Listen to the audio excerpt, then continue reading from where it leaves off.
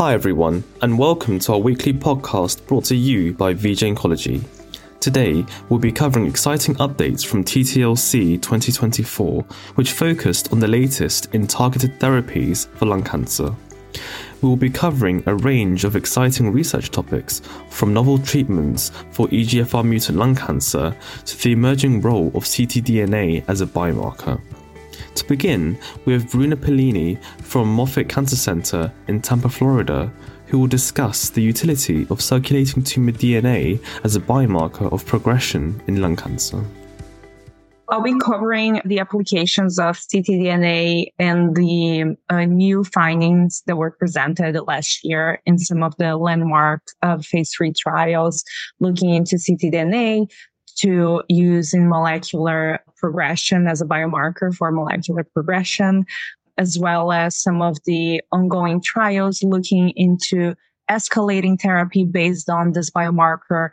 Also in the targeted therapy setting, not only in the immunotherapy setting, because we do have some open studies, and also briefly talk about the potential of implementing this in a population that undergoes surgery for their early stage lung cancer and the barriers that have prevented us from deploying this to clinic at this time. For many years, we had small studies looking into the prognostic value of ctDNA, and we know it's a prognostic biomarker. So last year at ASCO, Natalie Voges and myself, we presented data from 2 phase 3 studies. Natalie's group presented data on Empower Lung 1, where patients received the cemiplimab monotherapy for non-small cell lung cancer with high PD-L1 expression, so over 50% of PD-L1 expression. And what her group found is that when you look at ctDNA clearance at 3 weeks and 9 weeks, you can clearly see a difference in outcomes for patients that have cleared the ctDNA from cycle 1 to that time point and the ones that didn't, suggesting that you probably could use that time point to then change therapy before you even see radiographic progression, right? And they also did a combined score analysis with imaging that made the biomarker even more powerful. My study, we looked at samples from Empower 131 that was for patients with squamous cell carcinoma of the lung treated with carboplatin, nab-paclitaxel, and atezolizumab. And what we saw is that the dynamics of ctDNA, they do matter for risk stratification, and the time point that we found was the best for you to potentially make a decision of changing therapy would be after 3 cycles. And even if you want to look into a more cost-effective strategy where you just look at one single time point and you don't take into consideration the dynamics of changes and you just say it's going to be positive versus negative at cycle 4, day 1, then the biomarker remain very prognostic, independent of other clinical factors, including pathological features such as PD-L1 expression. So showing this is an independent biomarker, right? So Dr. Anagnostos' group at Hopkins, they started a study where they are going to evaluate ctDNA clearance after 2 cycles of pembrolizumab for patients that have a high PD-L1 expression, and the ones that have the ctDNA still detectable, they have not cleared, they're going to randomize to addition of chemo versus continuing pembrolizumab alone, because the hypothesis is that the patients that have not cleared, they have a high risk for disease progression and shorter survival. So you should intervene earlier before you see the radiographic evidence of disease progression. So that's one of the open trials in the immunotherapy space. Next up, we have Monica Chen from Memorial Sloan Kettering Cancer Center in New York, who will comment on the role of osimertinib with chemotherapy as initial treatment for patients with metastatic EGFR mutant lung cancers with concurrent TP53 and RB1 alterations. This is a clinical trial looking at patients with metastatic EGFR mutant lung cancer who have TP53 and RB1 mutations. We know these patients are at high risk of transforming to small cell.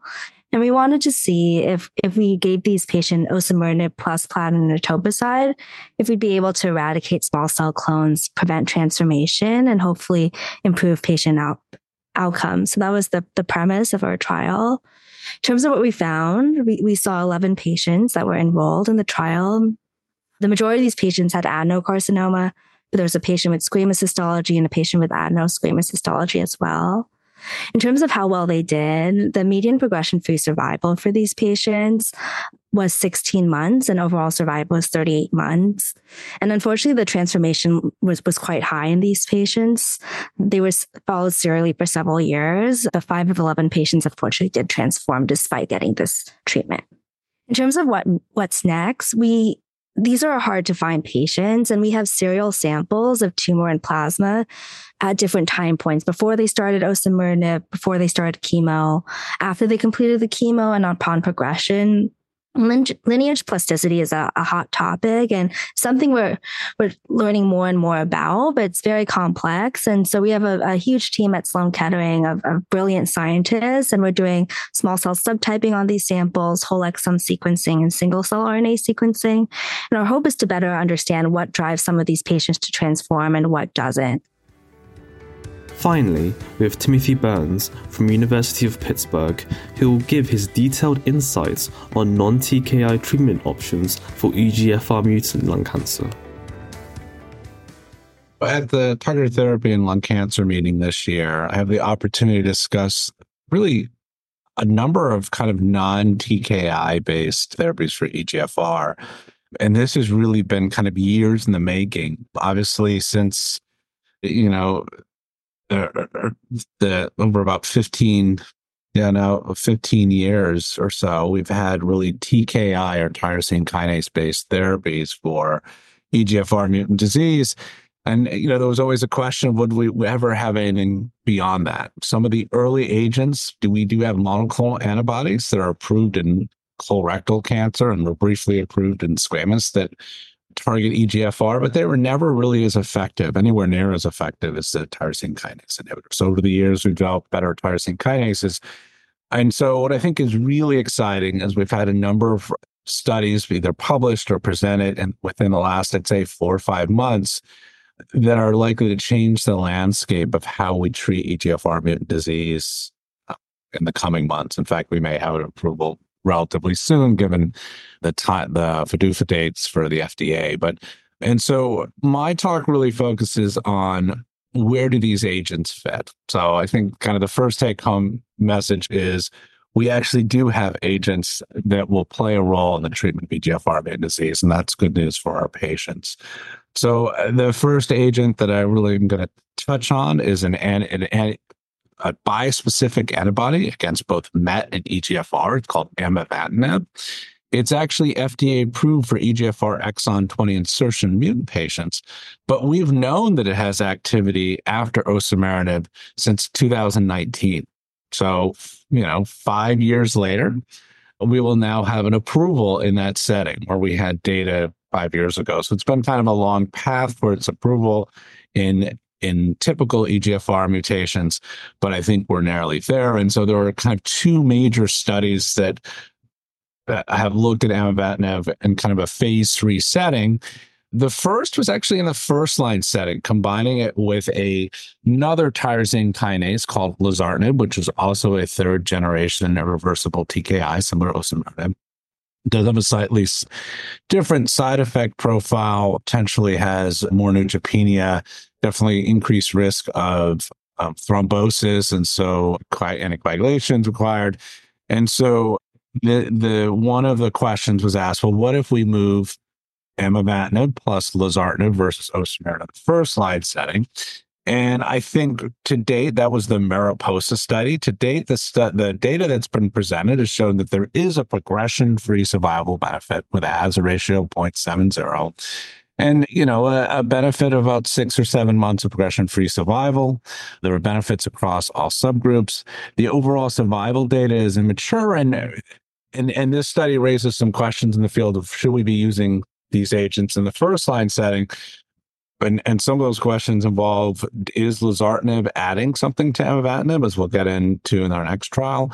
And also the toxicity, the higher toxicity we may see with this combination, as well as the fact that the question, there was no crossover allowed to amivantamab or amivantamab laser or lazertinib, which raises the issue. Not, I think, as we'll see, that amivantamab should be part of a patient's treatment course. So but this trial won't answer that, because essentially what this trial is saying is amivantamab first or never, right? And so really the comparison should be amivantamab first versus amivantamab later.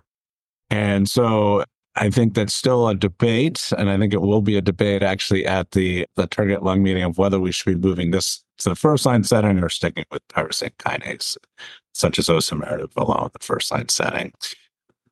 I think which is very exciting, and I think we'll get a lot of uptake, is there was a trial called Mariposa 2, which looked at patients that then progressed on osimertinib, and this combined chemotherapy in the second line setting, which would be a standard of care, amivantamab plus chemotherapy, and then amivantamab plus chemotherapy plus lazertinib. There was some modifications to this study. In fact, because of toxicity, they weren't able to give lazertinib up front with the chemotherapy and amivantamab. It had to be added in later parts of the study at cycle 5. And so, interestingly, what they found was a couple things. One is that compared to chemotherapy, both the amivantamab chemotherapy and lazertinib, amivantamab, and chemotherapy were significantly better, with hazard ratios of 0.48 and 0.44, respectively. The response rate was dramatically higher, so 36% for chemo. Whether it was chemo-ami or chemo-ami laser, 64 and 63%. Clearly, there increased duration response. What they did notice, though, was that in the lazertinib arms, there was significantly more toxicity than what you saw for the amivantamab, the chemo arm and chemo as well. So there does seem, and then I think what was quite dramatic was the rationale originally, because remember I told you in 2019 we had data for amivantamab alone. The rationale for adding a TKI was this issue with potentially intracranial with brain metastasis, and would amivantamab alone be effective against it? Interestingly, they showed both in both intracranial progression-free survival was almost identical, regardless of whether you had lazertinib or not. Both were better than chemotherapy. And then if you even took patients that had a history of brain mets and no brain met radiation, again, this was identical, suggesting that lazertinib is really not adding a lot in terms of CNS prevention and treatment. And so likely what we'll get is in the second line standard, a new kind of non-TKI based regimen would be chemo with the amivantamab. So that's obviously good news for our patients. So I think the take home message is that amivantamab will play a role in a patient's treatment, whether it's first line, which I think is more debatable, or second line, where I think there's very little debate after osimertinib that this would be a new standard of care. I won't get into it today, but there are some other emerging kind of EGFR MET bispecific and trispecific antibodies that are being tested. Those are kind of earlier along, but something to keep in mind that we may have more drugs in this class, and maybe we'll get a better drug in this class. The next agent that I think is quite exciting, that I think will also have an approval relatively soon, is actually a HER3 targeted agent called patritumab deruxtecan, or HER3-DXd. And so this is an antibody drug conjugate against HER3 with a topoisomerase payload and a cleavable linker. And so HER3 is obviously very important for EGFR signaling, and that's been known for quite a while. And so what they showed in the HERTHENA Lung 01 study, and these were patients, essentially all had seen osimertinib, many had seen a platinum, and actually a platinum doublet, some had seen immunotherapy as well.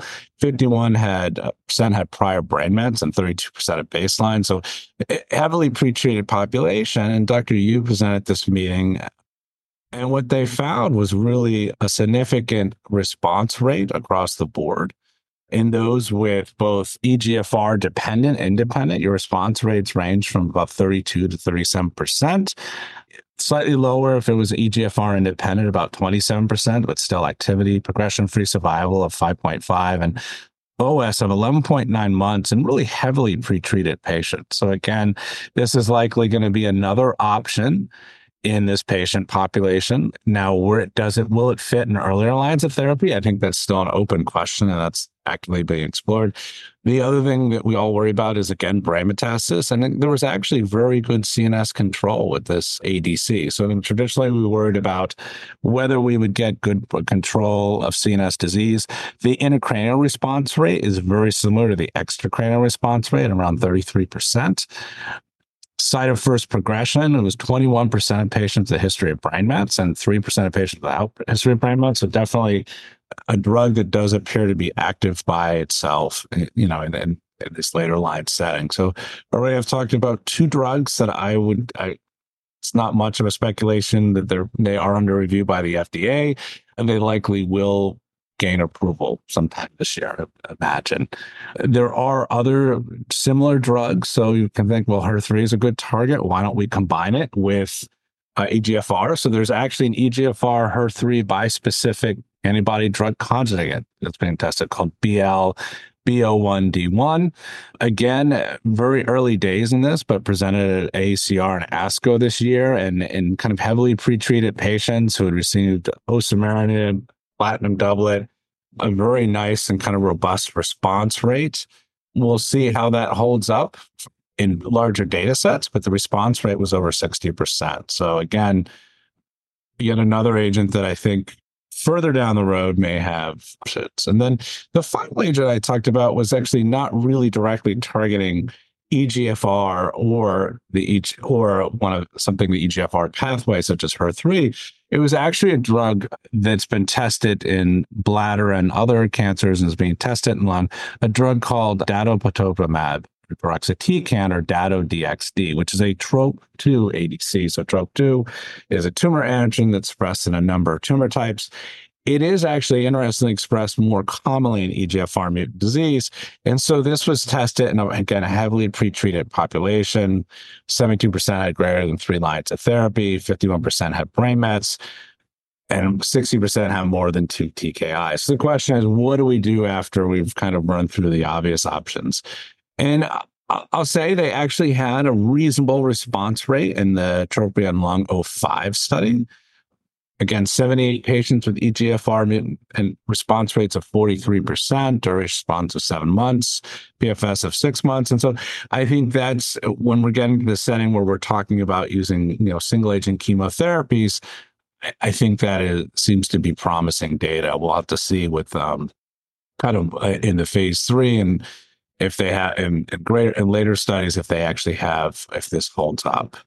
And so again, that was kind of, for the most part, the drugs that I did cover. I did briefly touch on, since I was covering non-TKI-based therapies, really kind of the emerging role of immunomodulatory agents in EGFR mutant disease.